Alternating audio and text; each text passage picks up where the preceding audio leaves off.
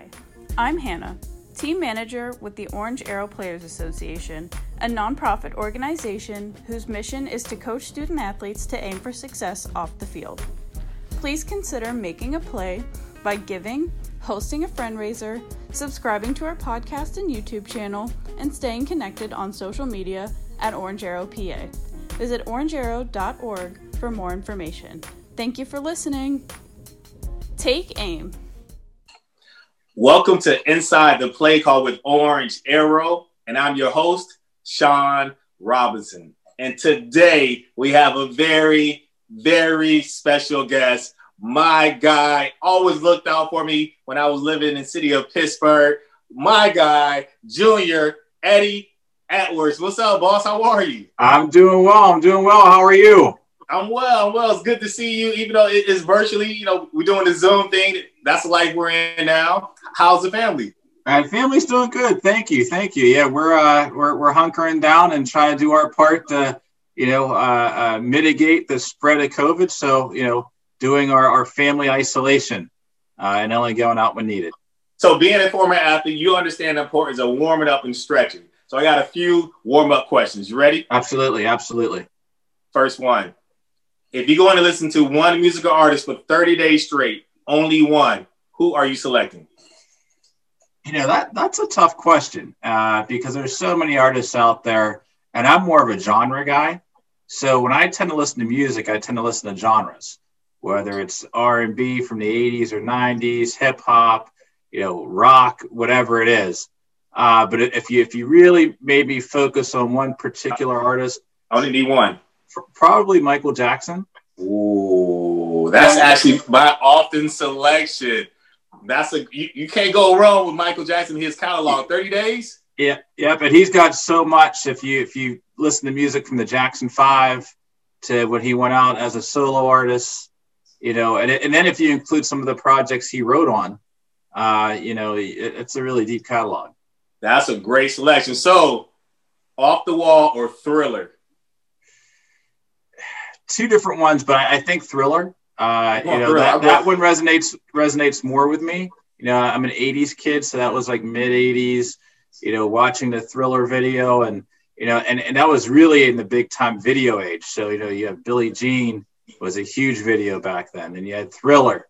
So, I'd have to say the Thriller album, but Off the Wall was fantastic. Yeah, I'm going Off the Wall. There's really no right or wrong answer there, but I have a love for Off the Wall, and I grew to love it as I got older. I'm like this is incredible. And speaking of the Jackson 5 stuff, I stumbled upon some of their hits, it's like those album cuts. You know what I mean? Where everyone, I know everybody on ABCs and things of that nature, but I found some of the album cuts. I got a really cool list I'm about to share with you. It's about 15 Jackson 5 cuts that are just like hidden gems. I'm gonna send it to you. Wow. I think you will enjoy it. Yeah, I'd appreciate that. The B-sides of those records always, have some hidden gems in them. So I'd be interested to see what you found. That's it, the B-sides. Here we go. Give me your basketball career, your basketball background. You had one point guard you had to select for one season, Allen Iverson or Isaiah Thomas. Isaiah Thomas. Wow. AI That's or another Zeke? tough one. That's another tough one. Both with similar backgrounds. Allen Iverson from that Newport News, Virginia area. Tough upbringing, and you got Isaiah Thomas from Chicago, right? A St. Joe's guy. I'd probably have to say Isaiah Thomas. Isaiah was more of a, get the team involved first, kind of shoot second at times athlete, where AI had the more of a scorer's mentality. So, if I was out on the court with an Isaiah, I know he would look to try to get you involved in some way, maybe a little quicker than AI would. But you couldn't go wrong either way. Pound for pound, Allen Iverson, probably the best basketball player. Again, pound for pound. Right. Ever. He was barely 6 feet tall and 170 pounds and dominated in an incredible fashion. But Isaiah, he played in the 80s, one of those tough Pistons teams against the tough Lakers teams, Sixers teams, Celtics teams. So he would be my guy. I'd have to go with Isaiah Thomas. Got you. I'm going AI. AI, the whole swag. I mean, he gets a heads up, a legs up, and points up for me because of the shoes. I love the AI shoes. But like you said, I mean, those are two great choices. And speaking of AI and being one of the pound for pound best basketball players ever, did you ever see some of his highlights when he played high school football? Oh, absolutely. Well, he was. I think before Ron Curry, wasn't he the other top football and basketball player in the country at his time? He was, right? He was from Virginia. So yeah, he was just as good as a quarterback, defensive back, as he was a point guard on the basketball court. That's scary. But you usually find that, Sean, with some of your high end athletes. They've excelled in a variety of sports. I was watching Dallas last night and sharing with my son. Sean Lee, linebacker, Penn State guy for the Cowboys, was a heck of a high school basketball player. I didn't know that. Yeah, heck of a high school basketball player. Last one more question. Favorite TV show of all time? If this counts as a TV show, SportsCenter. I love SportsCenter. Okay. That's where you get your daily dose, and it has evolved as television programming over time to include more than just sports highlights. I like the features that they now present in their programming, which highlight the individual accomplishments of athletes, not just on the field, but off the field, and digs a little deeper, getting into their, some of their philanthropy and some of their interests in, community service. So I'd have to say SportsCenter.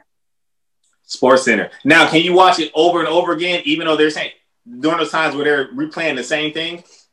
I've done that because sometimes you catch things the second time around that you missed the first time around. In a digital age, you get distracted. So, and sometimes they'll show you that highlight, but you may be like, oh wow, I'd love to see it again, and you end up watching it again. It's entertaining. And remember, there's two sports centers, right? So you get your late night sports center from the night before, and then the next morning, around I think 7 or 8, they'll run a new sports center with new anchors that may differ, in a little way from the one from the night before. Any personalities on ESPN that stand out to you that you favor, current or former? Former was Stuart Scott. I mean, there was nobody like Stuart Scott. He brought a charisma and an enthusiasm to Sports Center that really set it off. You and I have a mutual friend in Jay Harris. Yeah, shout out to Jay. That has that Sports Center, and he's former Pittsburgh guy. Spent some time in our city as a media personality on radio and on television. So you love to see. What I like about that is the variety that each anchor brings to the program. Whether it's Keith Olbermann or Dan Patrick or Scott Van Pelt, whoever it is, they bring their own swagger, right? They do. The desk, and it actually makes it for interesting TV and an interesting way to view, sports highlights. Take us back, hometown, early years in sports. I'm a Pittsburgh guy. I was born in Washington, D.C., so most people don't know that. But I was born in Washington, D.C., lived there until I was 4, but spent summers there through middle school. So after, elementary school was over for the school year, I'd spend considerable time in Washington, D.C. Grew up outside of Pittsburgh, an area called Plumboro, which is east of Pittsburgh. It's kind of a rural suburban community. So, I'd say 35% of my community was like your normal suburbs, and another 65% was like, a country area, a rural area, farms. So you got the best of both worlds. You learned how to appreciate, those guys who woke up early in the morning and had to do some chores, and, others who didn't. I grew up in a media family.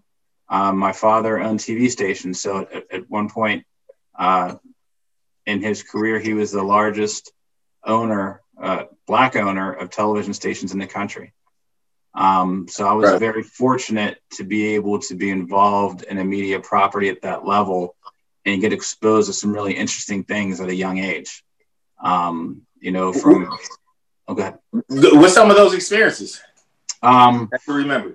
My dad was on the board of NAPI, which is the National Association of Television Program Executives. That's where you buy all your syndicated programming. So I used to go to conferences with him and meet all of the heads of, different, television organizations, syndicated programming outlets. You met all the personalities that you saw on TV. The one person that resonates really big for me is my dad was really good friends with Don Cornelius, and Don Cornelius started Soul Train. So I'd always look forward to going to the events and seeing Don, and Don always was very kind to me, very welcoming. When he would have events and parties, which were all the A-listers from Hollywood, I would always have an open invite. And I cherish that time because, again, you got to meet people you otherwise wouldn't get to meet. I saw Destiny's Child before they were Destiny's Child. Seriously? As they were on the upswing, we were at the House of Blues in Las Vegas at one of these events, and they were the entertainment. So it's some really cool things. Very lucky that I had a dad who was very active and wanting me to learn the business. He put me in a position to make some business calls early, with his guidance. And I'm very thankful for that because most people wouldn't have got the opportunity. And the other thing he did is he got me involved in not-for-profit boards really young. So a lot of the boards that he sat on when he was out of town or unable to attend the board meeting, he'd send me as his proxy. And at the time, I really didn't understand what was going on because I was in a room, I'm a 23, 24-year-old young man in a room with a bunch of older adults. But the relationships I was able to develop at that time that lasted throughout my career and the understanding of how those organizations worked was invaluable to actually have the opportunity to sit in those rooms at that time and do those things. That's wonderful. So one thing that worked in your favor, going to one of those meetings, at the top of the recording, I called you Junior. So at least y'all had the same name. So if they said Eddie Edwards here, you can say yes. Yes, absolutely. Absolutely. But let's pause there because you think about, especially in the Black community, our young people don't have the opportunity to always be around successful entrepreneurs. So how has that shaped you, shape your business world, and then even more so your mindset? Well, I tell people, growing up for me, it was never a question of if you could or, would you be able to do that? I always thought that I could. I always felt that I was very fortunate. In my community, you had neighbors who were doctors and lawyers and different things. So in my world, it was never a matter of could I, it's, how I get there, right? There was never an if there. And being around, as I got older, some of those, decision makers in major organizations became invaluable because you see what they did, you saw their grind, and you saw how hard they worked to get what they had. And, that resonated with me. There was no 8-hour day. There was no such thing as an 8-hour day. To be good at your craft, you went above and beyond. You had 16-hour days. And, I saw the travel that some of these guys had to endure to be away from their families, to work these deals, to get opportunities. So, Sean, it's a lot like yourself. When you were at Pitt, and playing football, everybody saw your finished product right on Sunday, but nobody saw Monday through Friday, right? No one saw the grind, the hard work, the weight room, the up at 6 a.m. and in spring ball. Nobody sees that. Well, it was a lot like that in business. Everybody sees the finished product. They see, oh, wow, they make a lot of money. They've done this. They don't see the guys who've, had to file for bankruptcy several times over before they made it, right? Or, were on their last dollar. I read something recently of Mark Cuban, going into his wallet, I think, went to a Mac machine and it said zero. It was all zeros. You have to experience those things to know how bad you want it on the other side of things. So, and again, I was fortunate to be in some of those situations to see how things went. As a Black-owned broadcaster, my father, had to scrape and work and grind to get capital together just to purchase his first property, right? And when we purchased our first TV station, it was an independent, so we didn't have a network affiliation. And in order to make ends meet, we had to run a home shopping network 24 hours a day, 7 days a week. Wow. Right. So, and again, paid the bills because they pay you on an hourly basis, but that's what we had to do to get things moving. Yeah, I mean, you talking about on the job training, like that is wonderful. One of the words we use is exposure. So we love to expose our young people, and that's wealth of knowledge there. So what was sports like for you? What was your relationship with sports and growing up playing sports? I mean, I always loved to play sports. I was an undersized kid, so I was like, until my senior year, I was like 5'9". I was little. Seriously, you're what, like 6'2" now, right? 6'1"? Yeah, I grew this summer after I graduated. Go figure, right? So you kind of, yeah, almost like Jordan, but just a few years too late. A few years too late, but it was all good. But sports were a big part of and I played everything. I played soccer, I played football, I played basketball, I played baseball, I ran track. I was just, if it was sports related, I wanted to be a part of it, and I loved it. Again, I didn't let the size get in the way. You always ground it out, and I credit sports with giving me a lot of the opportunities I have to this day, the relationships you make along the way, the people that I met, when you work at camps and, you do all those different things, you build relationships. When I talk to kids, I always talk about small group communication skills, right? When I played football growing up, I was a quarterback. So, as a quarterback, you got to walk into the huddle and you got to be able to communicate with all 10 players that are in the huddle with you. Right. And, as a quarterback, you learn early, you not only have to know what you got to do, but you got to know what everybody else got to do. So if there's somebody in that huddle who says, hey, Eddie, what do I do on this play? You better know where they're supposed to line up and, how they're supposed to execute.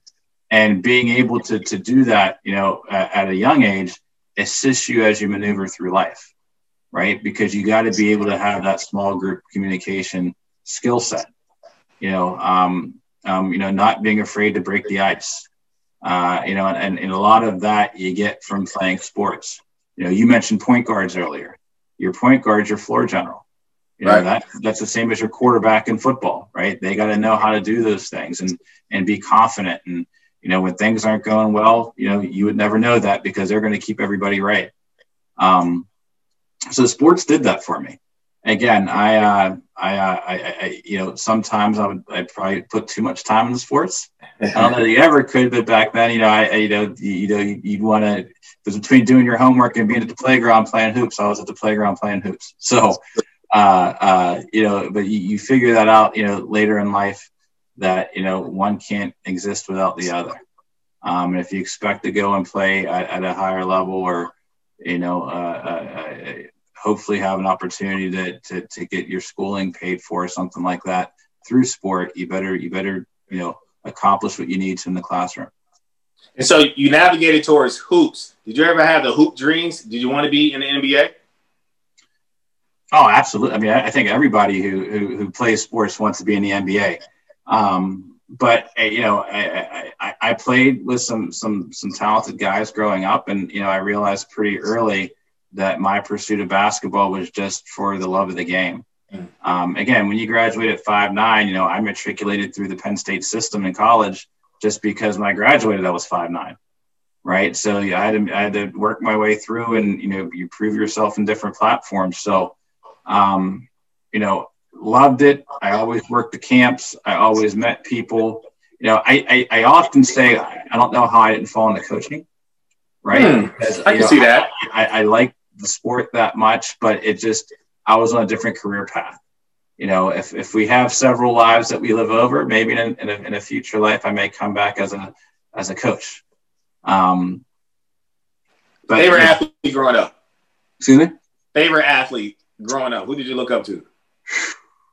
I think I'd have to do it by sport. So baseball was a Mets guy. I used to wear number 18 for Darryl Strawberry. I mean, Strawberry was my guy. He was my guy. He was my guy. I was an outfielder. He was an outfielder. In basketball, it was Magic. I mean, Magic was everybody's guy. The Lake Show. I mean, that was the deal. That was the deal. And then, when I look at football, I was a quarterback who can run and throw. So I liked Randall. Randall Cunningham was my guy. Yeah, he was my guy. Very strong selections. He was, at the forefront of the mobile quarterback. Him and Warren Moon. Warren Moon not as much as a Randall Cunningham, but they were kind of the same mold.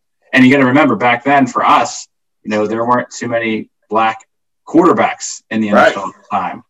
So the guys that you try to pattern yourself after with kind of the similar, skill set were limited.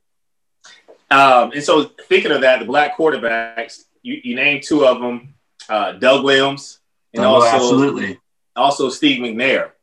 Yeah. And so, unfortunately, Steve passed.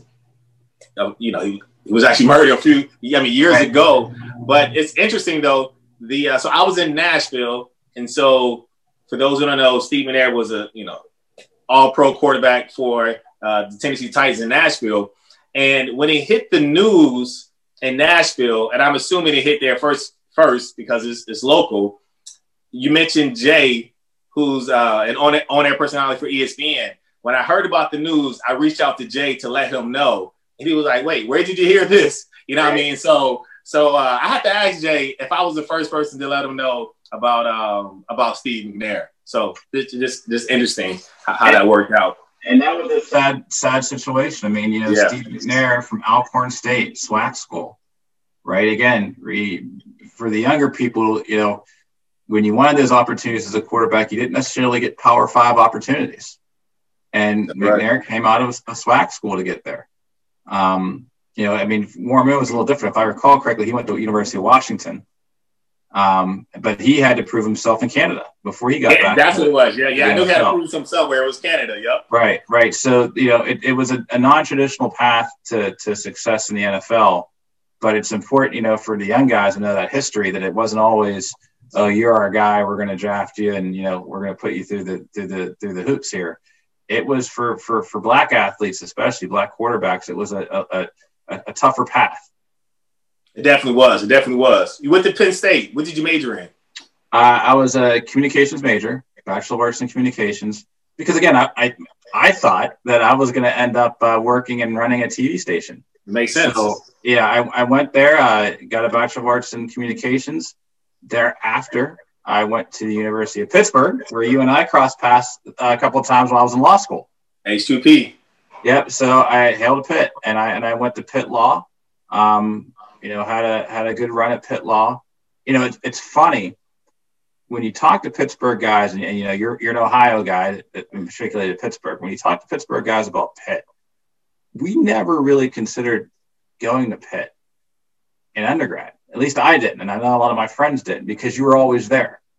Gotcha. When you're in high school, you go to Oakland, you hang out, and you never really considered Pitt as the school because you were always there. You took it for granted. When I went to Pitt Law School, I saw a campus that I didn't even know existed. Because now you're in, you have classes not only in law school. Back then we had classes in the cathedral. Right. And, you're walking campus and you're getting to know all the buildings. And what a beautiful place. I mean, it's truly a gem in our area. Very fond memories of the University of Pittsburgh. Where I got my first NFL client. How about that? My guy. He's still going strong. Still going strong. And I was super excited. So Andy Lee, all-pro punter, super excited a couple weeks ago when he did a fake punt. That was a nice throw. I mean, did he not look comfortable? I called him right afterwards. I said, man, you look like a formidable quarterback. Cool and calm in the pocket, had great touch, if you were watching the game, that situation was a tie game. So, it wasn't, one where the outcome was yet to be decided. So that was a gutsy call, but, great execution. You got a guy back there who's a veteran.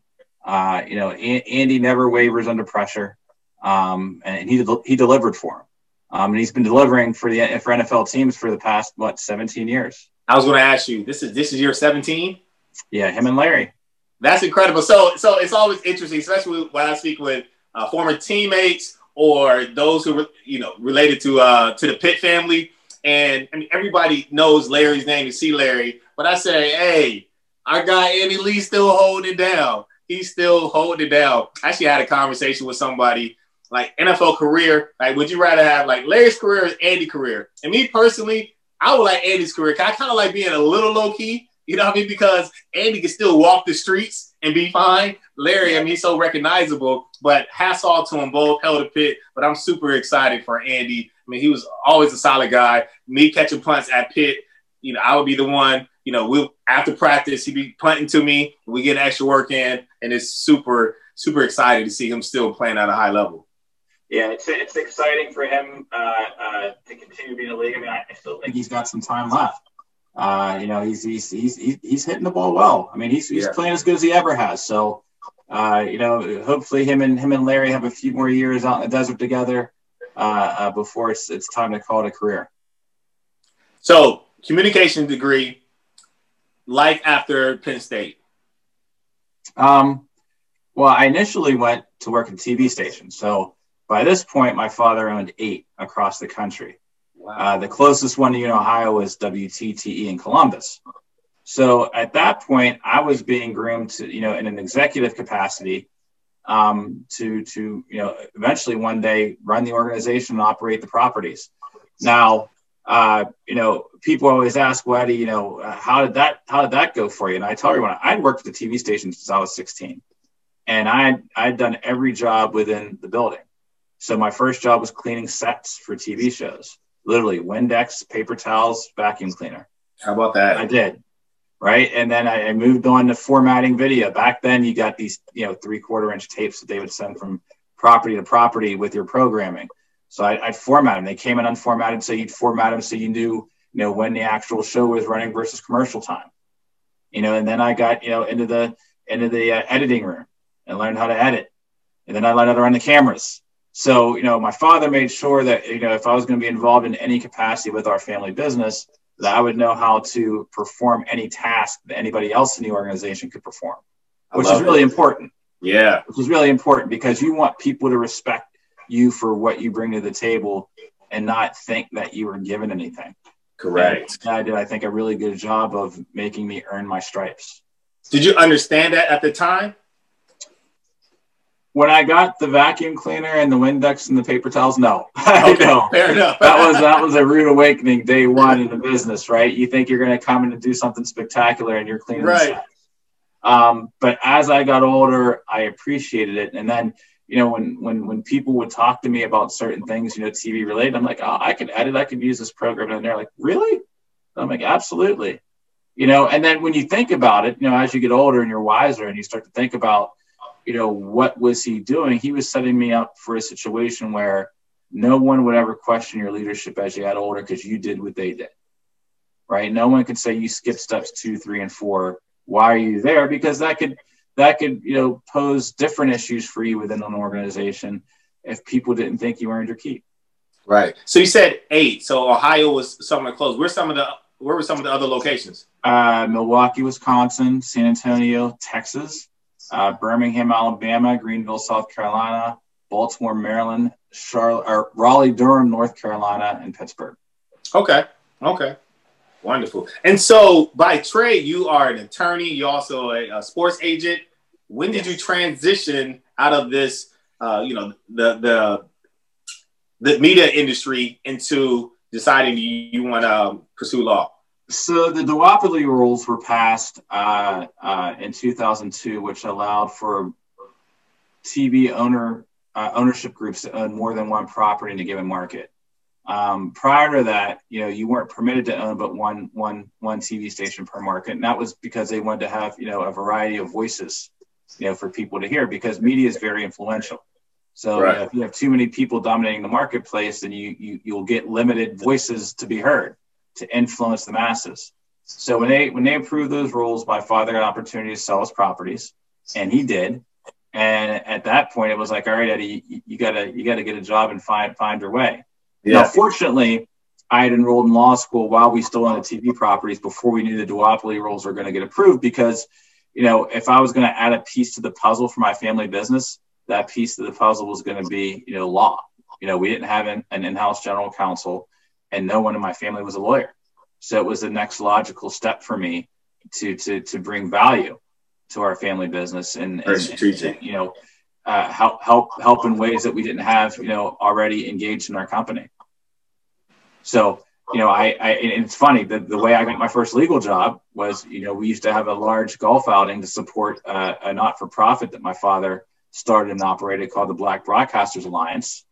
In which, he had, 160 golfers every year show up, and it was great. It supported Black broadcasters in the industry. All the profits supported scholarships to kids at different universities and different types of programming to expose African Americans in the media industry. Well, I happened to be in a foursome one year with a gentleman who operated a law firm. It was his firm, and he gave me a unique opportunity to do a summer associate program at his law firm, and they thereafter hired me, and I guess the rest is history. How about that? And so you mentioned this a number of times, but this is something that we somewhat preach to our student athletes at the collegiate level and at the grade school level. Talk about the importance of relationships. I mean, relationships are everything, right? I mean, you have to be able to network, your way around, whether it's for an opportunity for employment, whether it's for, someone who knows somebody else that could put you in a good situation, or just to be a good individual, to serve as a resource for others. People forget when you network, it's not always for what you can get, it's for how you can help others as well. And that goes both ways. And you have to remember that. So I try to be as accessible to people as, people need me to be, because you never know when you have to call someone and ask for their guidance. So from a young age, I always, following up, my dad, again, and I mentioned my dad a lot, but he was a big influence on me. Following up with handwritten notes. Now it's email because we have electronic, ways of doing things. But, he was big, and Eddie, when you meet somebody, send them a handwritten note, send them a card. Thank you. Great to meet you. And keep that, relationship moving, keep it, relevant.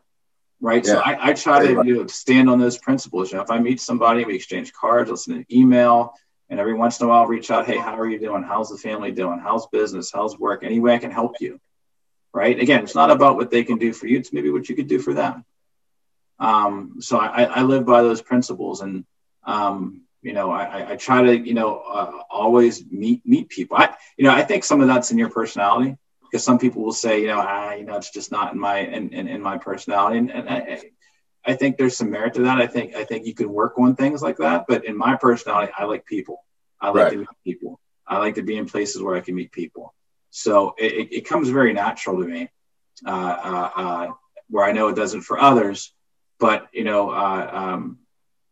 as much as I can, whether it's University of Pittsburgh, whether it's Pennsylvania State University, whether it's any of my kids' alma maters, I try to, again, get to know as many people as I can. So you're also a sports agent. Why did you get into that business? I had friends who had made the NFL who had agents, and it was interesting to me. When I started hearing what these guys provided for the players, I was like, I could do that. And, it's funny. I wanted to do it before law school. My dad, was, again, influential on me. He said, hey, you need to go to law school first before you pursue a career like that. And he was right, because it adds another piece to the puzzle for you. It's another tool that you have that's valuable to an athlete, right? So how was that? Break that down. How was that? How is it more valuable? Yes. Because to be a certified contract advisor by the NFL Players Association, you don't have to be a lawyer. And, I work with contracts and transactions all the time. Some of the gentlemen who are advising athletes, they don't have that background. It doesn't mean that they're not good at their craft. It means they just don't have some of the specific training that I have as a lawyer who's seeing contracts on a daily basis. The players are governed by a CBA. Everybody hears the term CBA. It's a collective bargaining agreement, right? Because the players are in a union, right? It's a players union. So knowing how to, work with a collective bargaining agreement, knowing how to negotiate contracts, I think is very valuable to the athlete when they have an agent who's also an attorney. Again, it's not required. I just think it's advantageous if you can get that attribute in your representative, because remember, there's a player agreement you negotiate. There's marketing agreements you can negotiate. Players off the field will want to purchase homes. They will want to enter into contracts to have homes built, right? Other services. So I could be helpful to those athletes in those situations. And so those athletes that are potential pro athletes, whether it's NBA, NFL, what have you, what would you suggest they look into when selecting an agent? I think you have to be pretty thorough in your due diligence to the extent that you have a relationship going into it, or know someone who has a relationship with an individual going into it. do that due diligence first and foremost. Now, it's really hard, in my opinion, to get to know a person in a 6 to 8 week period or however long, they're courting you for, because they're courting you for one purpose, right? They're courting you because there's an opportunity for them to help you get to the league, and you're going to make money. And guess what? They're going to make money, right? But when you get those rare opportunities or instances where you get to work with someone who knows you and you know them, take advantage of that, because then you don't have to worry about all the curveballs. You're just worried about, the substance of what they bring to the table. Can they negotiate my contract? Will they be good? This, and this. When you're dealing with guys you really don't know, they may be good at all that other stuff, but they may be bad people. They may have personality conflicts with you or your family or your advisors, which you really don't have an opportunity to flesh out. I think far too often athletes, I heard this early on. I couldn't, it didn't resonate with me initially, but I had an athlete sit down across the table from me. One of the first guys I was pitching as an agent to represent him. He looked at me and said, "Eddie, all that's great. You seem like a good guy. You seem like you know what you're doing, but what are your deliverables? What am I getting?" Right? And that's real. Players want to know, am I getting a marketing advance? Because I want cash in my pocket now. Where am I training at? Where am I, living at? What kind of car are you going to put me in? Right. And that's standard for the industry right now. But you also have to, I think, look at things realistically. Those things are great and dandy as a college athlete when you're about to graduate or enter the draft if you're entering early. But once you're drafted, that stuff doesn't really matter anymore. So all those deliverables that you got that you thought were so important, once you're in the league, they're not important anymore, because you're in a contract and you need to have somebody who's going to fight for you and be with you, for the long haul of your career. Yeah. Right. Not just looking for that opportunity initially to make some money. But go ahead. Flip it to the other side. What would you say to an individual who's looking to get into your line of work, being a sports agent? Get to know the business before you get into the business, because I think, everybody's seen Jerry Maguire and all the cool movies, and, you see, show me the money, right? Show me the money, but you see the glam of it. I mean, and it's not a bad way to earn a living, but it's hard, right? I mean, when you look at the data, there's a small percentage of the agents that have all the players, and there's well over 1,200 agents out there, right? And I'd say 100 of those agents have multiple players. I mean, the data it's devastating. So, if you want to pursue it, be good at your craft, right? That's know what you're talking about. If you can get to an agency where you can learn a little bit, that's not a bad idea. And it doesn't have to be CAA, right? It doesn't have to be one of the big ones. It could be a mid to small size where you could really learn your craft. And you got to be resilient. You talked about building a network. There are opportunities to work in sports that go beyond the agent business. I'll leave the individual nameless, but I brought out a young individual one year to the combine who wanted to just be in the business. Now they're in the front office for an NFL team because they got to the combine. I introduced them to some people. They were a go-getter, right? So they introduced themselves to others. They networked, and now they have a pretty powerful position within one of the professional sports organizations. Very nice. So, I don't think you could look at it in a tunnel, like, in a vacuum. I think, if you want to be involved in sports, there are a variety of ways to do it, not just being an agent. I've been fortunate, timing is everything. If I don't get Andy Lee year one of getting my license. Remember, I got my license in October of 2004, signed to Andy, I think in January of 2005. Wow. Right. If that doesn't occur, I don't know where I would have ended up. I got lucky. I had a draft pick my very first year. Did a Nike deal my very first year. Right. So I had that when I went to recruit other players to lean back on. If you don't have that, it makes it really difficult. Yeah. First thing everybody asks you, who do you have? Who have you worked with? Exactly. That's right? If they can't recognize, they don't recognize the name, or they can't quickly Google and see all the history of the work they put in. They're like, yeah, it's really tough. Right. It's tough for me to give you the opportunity, and we don't want to risk it. And what the players don't realize, though, is, Sean, really, it's not the agent. It's not the agent. If a player can play, they're going to find them. That's real, right? So we don't make players draft picks, so to speak, right? They do that on their own. What we do is we provide good counsel. We assist in that process. By no means do we make the process, and by no means do we make the player. Frankly, you shouldn't even know who the agents are. Like, my most proudest moment is, I could be in a room and nobody knows who I am. They shouldn't. They should know who the player is. Shouldn't know who the agent is if we're doing our job the right way. I like that.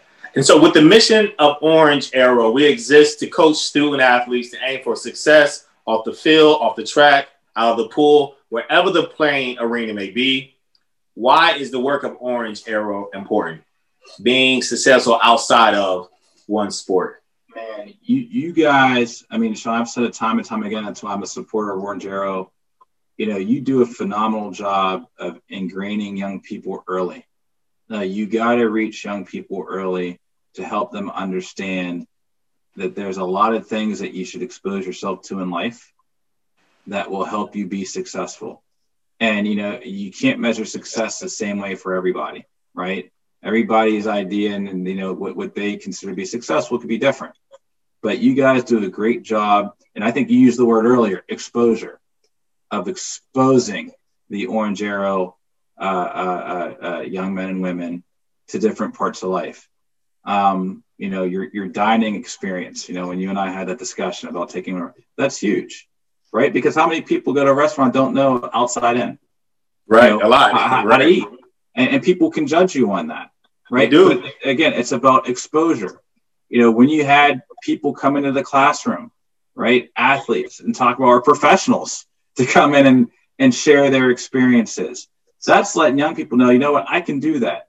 And how do you get there? Oh, that's how you get there? Well, how do I get on that path? And Mr. Sean, can you help me get on that path? And that's something that you excel in, helping them get on that path and understanding. So Orange Arrow has a big place in our community and in the development of our youth. And as it expands, it's going to take a bigger hold on helping to mold our youth. And I congratulate you because I saw you from square one on what you've done. And I give you a big thank you for what you've done to help shape our young people. Because again, Sean, what you're doing impacts our community. I've seen you doing it in Pittsburgh. I've seen you doing it in Florida. I know you're doing it all over the country now. It's needed. These kinds of skills, again, the off the field skills, again, interpersonal communication, meeting professionals, learning how to eat, learning how to dress, right?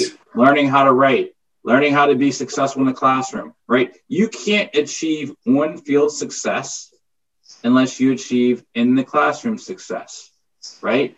You and I can name probably hundreds of guys that were monsters on the field, on the court, in the pool, wherever, and you never knew their name. Yep. Right? Because they didn't take care of business in the classroom. One of my big things for my own, I have 3 kids. So my big thing for my 3 kids was this: use athletics to get you into an educational opportunity you otherwise wouldn't have. That was it. It wasn't be a pro. Yeah. It wasn't NFL. If you get that, that's icing on the cake.